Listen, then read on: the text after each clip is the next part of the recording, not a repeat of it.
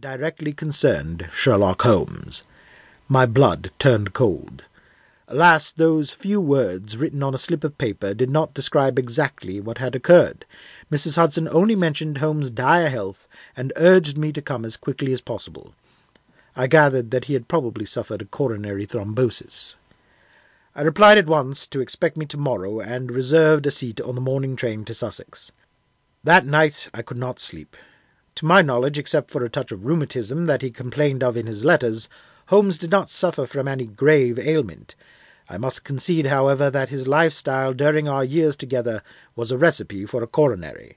The strain and stress of his generally unbalanced regimen must surely have taken their toll. But why had they culminated now? After all, in recent years his sole occupations had been tranquil philosophizing, literary studies, and a bit of farming. On the journey the next day, despite the breathtaking view of sun-bathed fields and pastures from my compartment, I was beset by troubled thoughts. I did not even read the Morning Times, the front page of which was devoted to the latest crisis in Morocco. France and Germany were vying for it with unceasing persistence.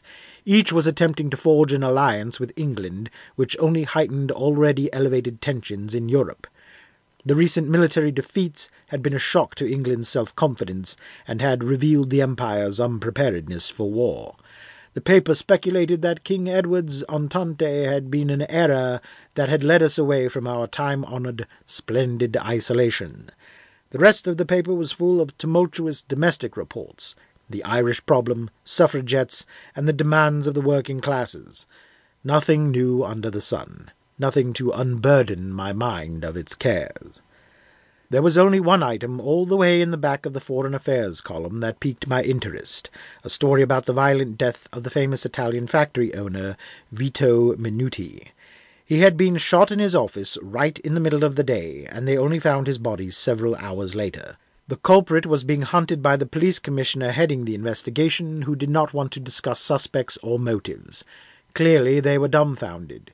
Indeed, I had been infected by a Holmesian scepticism towards the police and their work.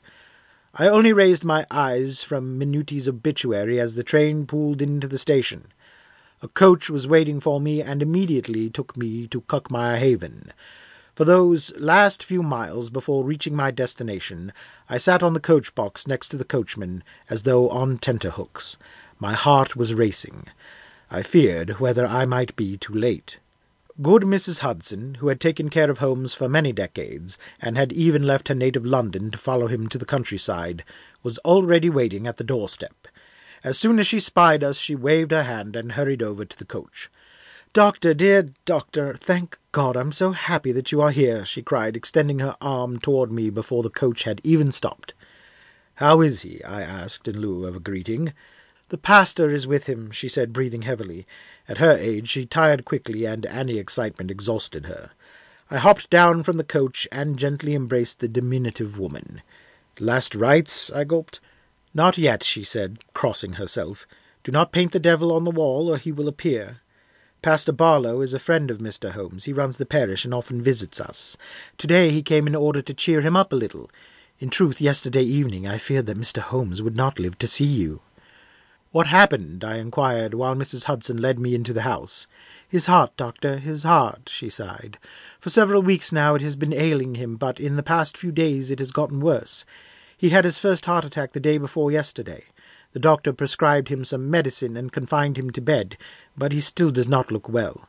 He is pale and listless and does not eat." I had guessed correctly.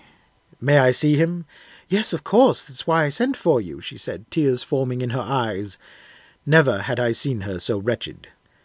I quickly found my medical bag among my things, and while the coachman unloaded the luggage, Mrs. Hudson and I entered the house. As soon as I entered the vestibule, I detected the unmistakable scent of Holmes's tobacco, which some might call a stench, and which I could never forget. The house was permeated with it just as our old lodgings had been.